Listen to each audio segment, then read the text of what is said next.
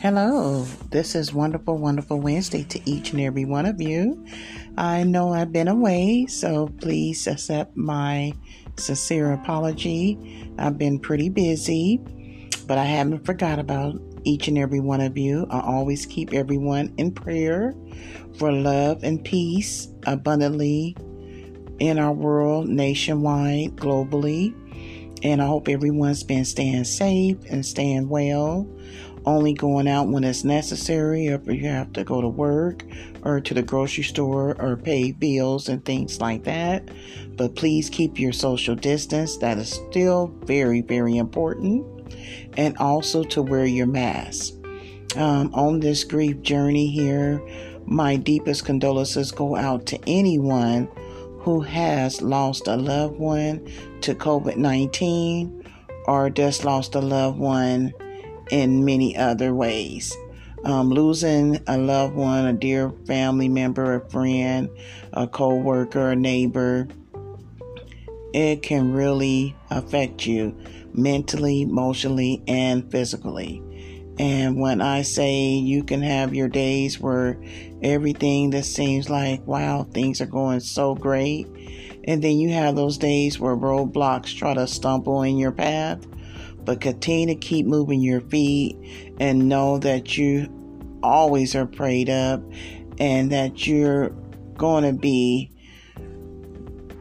just fine, but just take your time, be patient with yourself, love yourself, be kind to yourself, take time out for yourself.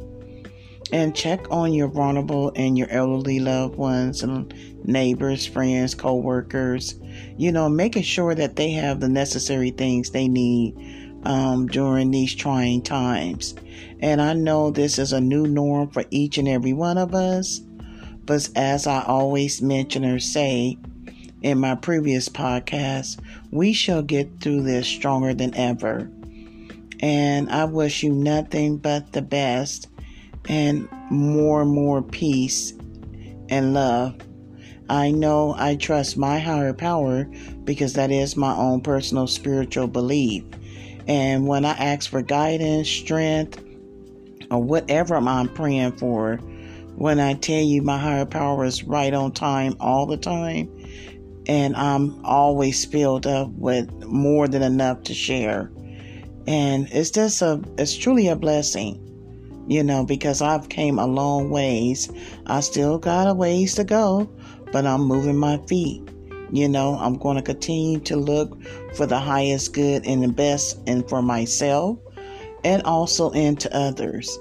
But you have to be able to take care of yourself first before you can be a beacon or a beneficial light to anyone else. So take care home first, and then everything else will fall accordingly. Peace and blessings to each and every one of you. It was so good to be able to get on to speak to everyone. And like I said, I hope everyone is doing well. Please stay safe. Keep your social distance because it's very important. And also make sure you're wearing your mask. And I look forward to speaking with you all again. Take care.